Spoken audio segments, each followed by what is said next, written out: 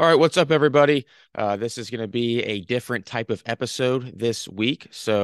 I'm going solo, and I'm talking specifically about all the things that I've learned about the mental side of the game. So I have 7 different tips that I think will help the players that you work with, whether it be hitters, pitchers, it doesn't matter. And so these are just the things that I've learned from coaches over the years, from players, from coaching myself, interviewing through this podcast.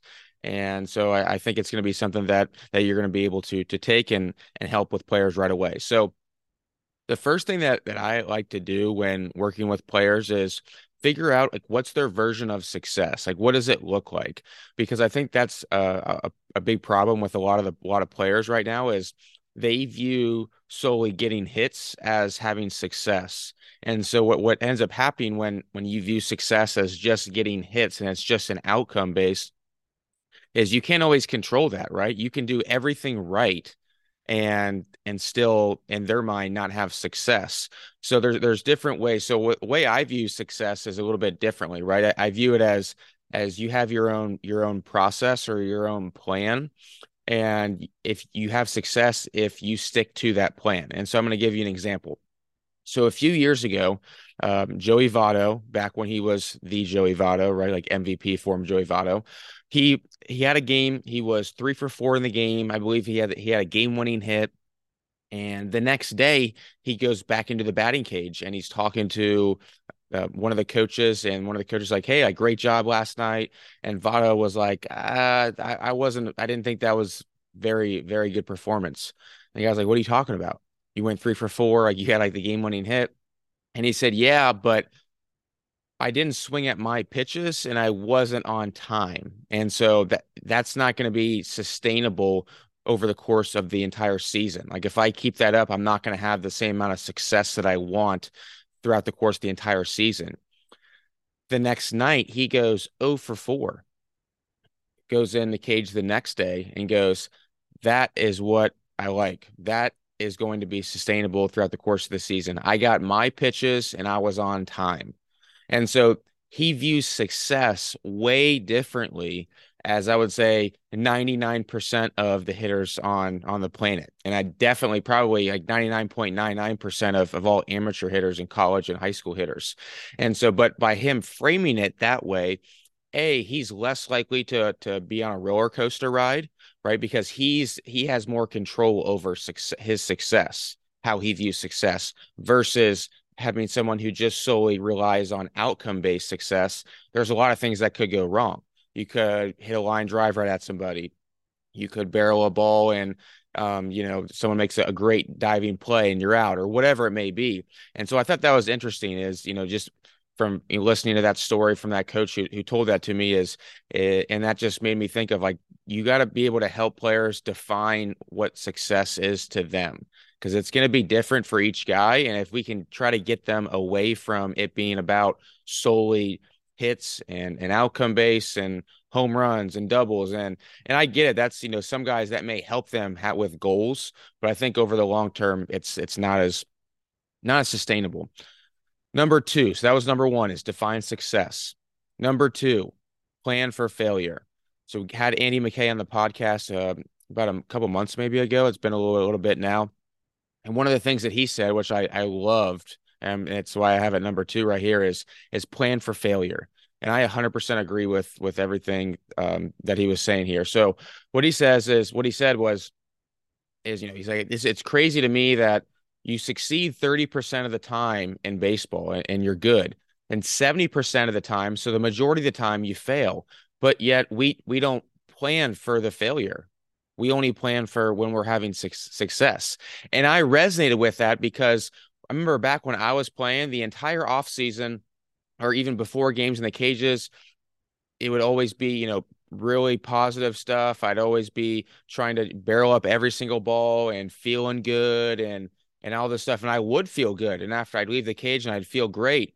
And then I would go out and play the game and I would go 0 for 4. And then I'd go 0 for 7 or 0 for 8. And I would just be dumbfounded and just shocked. I mean, I'd be like, what just happened? I was feeling so good for the entire off season or before the game or whatever. And now I just feel like I got punched in the face. When in reality, looking back, that's not surprising that that would happen, right? If I went 0 for 7 and my head wasn't up my, you know what, I could have gone 3 for 3 the next three at bats, and now I'm back to the 300 again. And so it's helping play. It's planning for failure. So making a list, helping players like make a list of the things that they're not going to do when they do fail, when they do struggle, because it's going to happen. And so, for example, like one of the things that I see in players is they want to immediately like change their stance or change their swing or do something mechanically. And so it's okay when you start to struggle, here are the things that we're not going to do, right? We're not going to change your swing. I don't want you sending video to a coach, to me or anybody else right away. You're not going to post something on social media asking for advice from random strangers who probably don't know what they're talking about. Not going to ask your parents or someone on the coaching staff to take video of you during the game and send it to you. All these things are examples of the things that the players, and I think that it's gonna be best if the players come up with these three or four things or whatever it is. But they have these three or four things, and what that's going to allow them to do is it's going to free them up actually. So when they do struggle, they have more structure, and they're not going to do the things that they normally would do when they start to struggle. And what I've done in the past, and I've been guilty of too, of sending video to coaches and things like that back when I was playing. So planning for failure, creating an anti-list. So another like real life example that's helped me is I have like an anti-list of one of the things is, I don't get on social media until 2 p.m. every day. And so you may see that I may post stuff on social media, but I'm not actually on the platform posting it. I'm posting it from a third party, from another platform, because I know if I get on social media before 2 p.m., I start scrolling, I start wasting time. And so that has allowed me to freed me up to be more productive by creating that constraint on myself. And so that's just an example of why this type of thing is effective, the anti-list and helping players plan for failure. Number 3, process checklist. So I had a kid a few years ago. He was a very smart kid, overthinker, incredible athlete. And he would, I mean, we've all had this before, he'd get in his own head a lot. And so one of the things that we kind of collaborated with and decided is like, okay, let's come up with a checklist that you can control. And after every game, like you'll fill out, like you'll simply just check the boxes, whether you did them or you didn't. And the only thing is you have to be able to control them. So again, it's going back to what we were talking about divine success earlier. It's not outcome based. So he came up with his 3 things, which was he had a leg kick. So it was start my leg kick on time when I'm in the box, swing with intent, because at times he would kind of, he's questioning himself in the box, so he wouldn't just let it loose at times. And then the third is after early work and practice, go have fun and play. Just go have fun. And so the games that he would come in after and we'd fill these out, he would have a great game. Like he'd be barreling up balls. He may have gone over, but he was barreling up balls. He was having great at bats, and he was having fun too. It's weird how that works. You have fun, a lot of times you play better too. And so that was, again, that was going back to the success thing. That was his version of success, but that was what we call a process checklist. So that's an example of, you have your plan, the 2 to 3 things that you can control, and you stick to that. And if you stick to that, boom, great job. You just completed your process checklist for the day. And you do that every day. And the main thing is just keeping it simple. Okay, so that's number 3 is the process checklist. Number 4, less negative. Be less negative, not more positive. So this is, I learned this from Trevor Moawad, who, rest in peace, passed away, unfortunately. But I've, learned a lot from him, listening to him. And one of the things that he said that I really loved is telling players to be positive all the time is it doesn't help that much. And the reason it doesn't help that much is because they're not in they're not positive in the moment. Like there are a lot of times they're down on themselves. And so we don't really want them to be on cloud 9 all the time. We don't want them to be like always this really, really positive, person. And well, we want them to be a positive person, but this hitter where we pretend they're going 4 for 4 and they're overly confident, all these types of things. We want them to be neutral. Like we want to be in that neutral state of mind where we're not too high, we're not too low. And what he said is one of the things he found was telling players to be less negative is more attainable for them to get to that neutral mindset than to be more positive. So reminding guys when they're struggling or whatever, like, hey, just be less negative, right? We're just trying to be less negative because if you're a little bit less negative, you're more likely to get to that neutral state of mind. And that's more realistic and it feels way more attainable to the player than being more positive. Because we've all had players where you go, and I'm guilty of this where there's times I went 4 for 4 and I was like, man, I'm the freaking best hitter. I'm going to get drafted. Why am I not hitting cleanup in the lineup? And then the next day I'm going to go 0 for 4 and I'm like, oh, like the coach should probably bench me and I'm start doubting my ability and whether I can play at the next level. And so it's like neither one of those is probably true, right? Like I wasn't that good. And then the next game, I wasn't that bad either. It was in between. It was that neutral state. And so being less negative helps players be in that neutral state more often. Okay, so that was number 4 is less negative. Number 5, the art of not caring. So I was at a wedding recently, and one of the guys who was at the wedding had a great professional baseball career, great professional. He was he was a pitcher, top 5 in minor league strikeouts, very dominant, and ended up capping out at AAA, but he had a really good minor league career. And so I was asking him kind of just what ended up happening, dude. I mean, he was on the way to the big leagues. Like he was throwing 96, 97, and like I said, top 5 in strikeouts, which is a big deal. And he said, he's like, man, like part of it is I cared too much. I cared too much. And so what that means is he would do all the right things. He would work his butt off the field in the weight room, preparation, meditation, just nutrition, everything.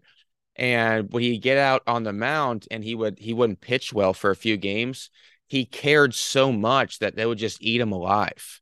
And so he said one of the things that he said is, if I could go back, I would try to care less.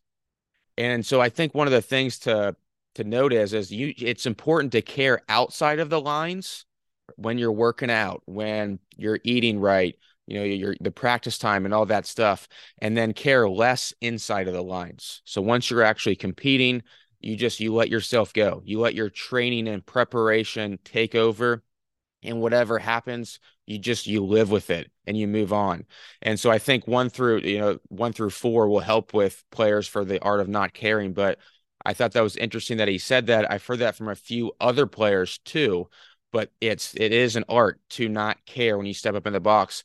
I've noticed some players that I've coached in the past and who were high level players, and a couple are in the big leagues right now. And watching them as there were games where they would look awful in the box. I mean, just terrible, swinging at awful pitches. And the next day, they're their home self again.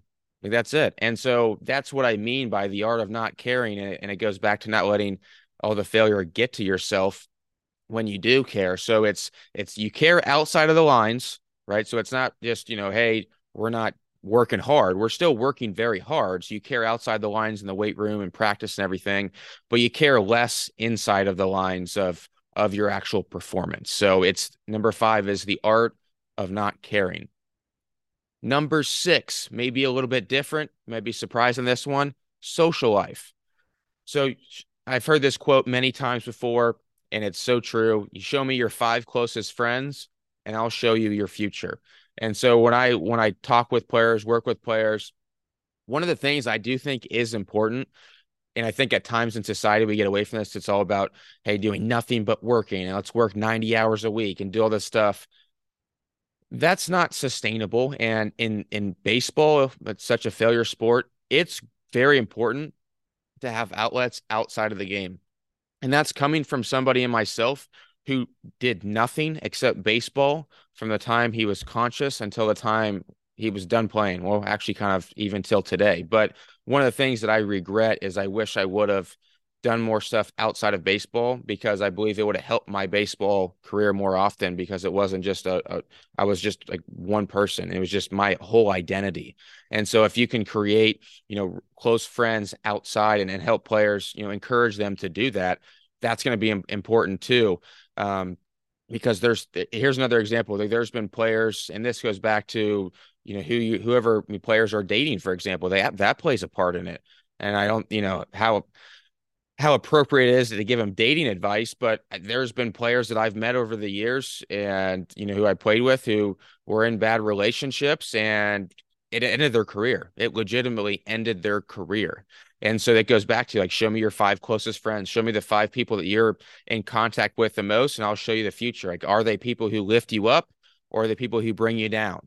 And that's going to play in a huge role because a lot of times, and I hope I'm not going to try to get off track here for a minute, but a lot of times when I see from hitters, we all see the mechanics in the box and everything like that. But the first thing that I want to know is what's their headspace like? Like their mechanics maybe are falling apart, they're late, they're early, whatever it is. But if they don't have things go in control outside of the field in their personal life, that's the first thing that needs to be checked because when that's in order, a lot of times they start moving better in the box too.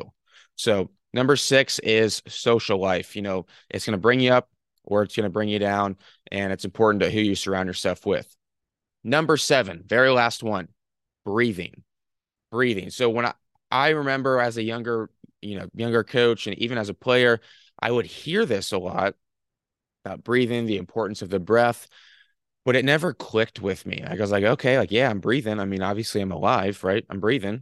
But it wasn't until I was older and I realized the importance, especially as a hitter and as a pitcher too, the most important thing as a hitter is being present in the box, being present. And so it's how can we help ourselves be present in the box? And I think a big part it can be for players is breathing and really just as humans in general.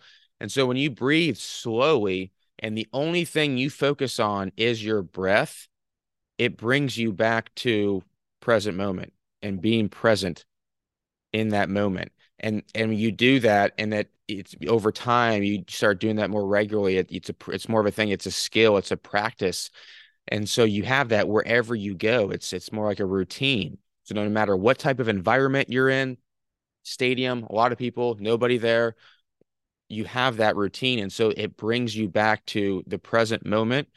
And so when you get in the box or when you step on the mound, now all you're thinking about is being present and you're not thinking about anything else. And I will say, I want to elaborate. It's a skill. So it's not something that happens overnight, but it's something that I do now a lot. And it's something I wish I would have done as a player, would have helped me a lot. I heard about it as a player all the time. My coaches tried to get me to do it too. It just didn't click. I don't know. Maybe I just wasn't that smart back then. Maybe that's probably the case, but it's something that I would recommend that you still do with your own players. And it may click for some of them. It may not click for others like myself when I was a player, but the ones that it will click with, it's going to help them a ton. And even the ones that it doesn't click with, maybe later on down the road, it will help them and it will click, kind of like it did for me with my coaches back in the day. I remember I had Nick Audie as a coach. He's now the pitching coordinator for the Red Sox, very big into the mental game and breathing and focusing on the breath. And he would talk to me about it and I'd listen to him and all that. It just didn't click, but now it did. And it's like, oh, I see what you're talking about now. And so it's helped me out in my life now, but it didn't as a player. So I would recommend doing that too. To your players is getting them to focus on the breath. Alan Jaeger does a great job of that too. If you want more information on how to help players with the breathing aspect. So that's it. The 7 tips for the mental side of the game. I love talking about the mental side of the game because it's what separates the players more than anything else. There's so many players out there who have the physical tools, but they don't have the mental side of the game. And I think a part of it is it's not sexy to work on. It's not. I'd rather lift weights than work on the mental side of the game. I'd rather get in the batting cage and hit and throw and do ground balls or fly balls or hit fungos or whatever it is than work on the mental side of the game. It's discipline. But if you can make yourself do it and focus on it and make it a focal point and make it very important, it will help your players take their game to the next level. Like 100%, I promise. It's crazy. That's the biggest separator that I've seen amongst players. And so hope that helped today. If you have any questions, as always, feel free to reach out. My email is jonesbaseballtraining@gmail.com. And hope you have a great week. Hope all your teams are doing well and all your players are doing well too. And we'll see everybody next time. We at it again.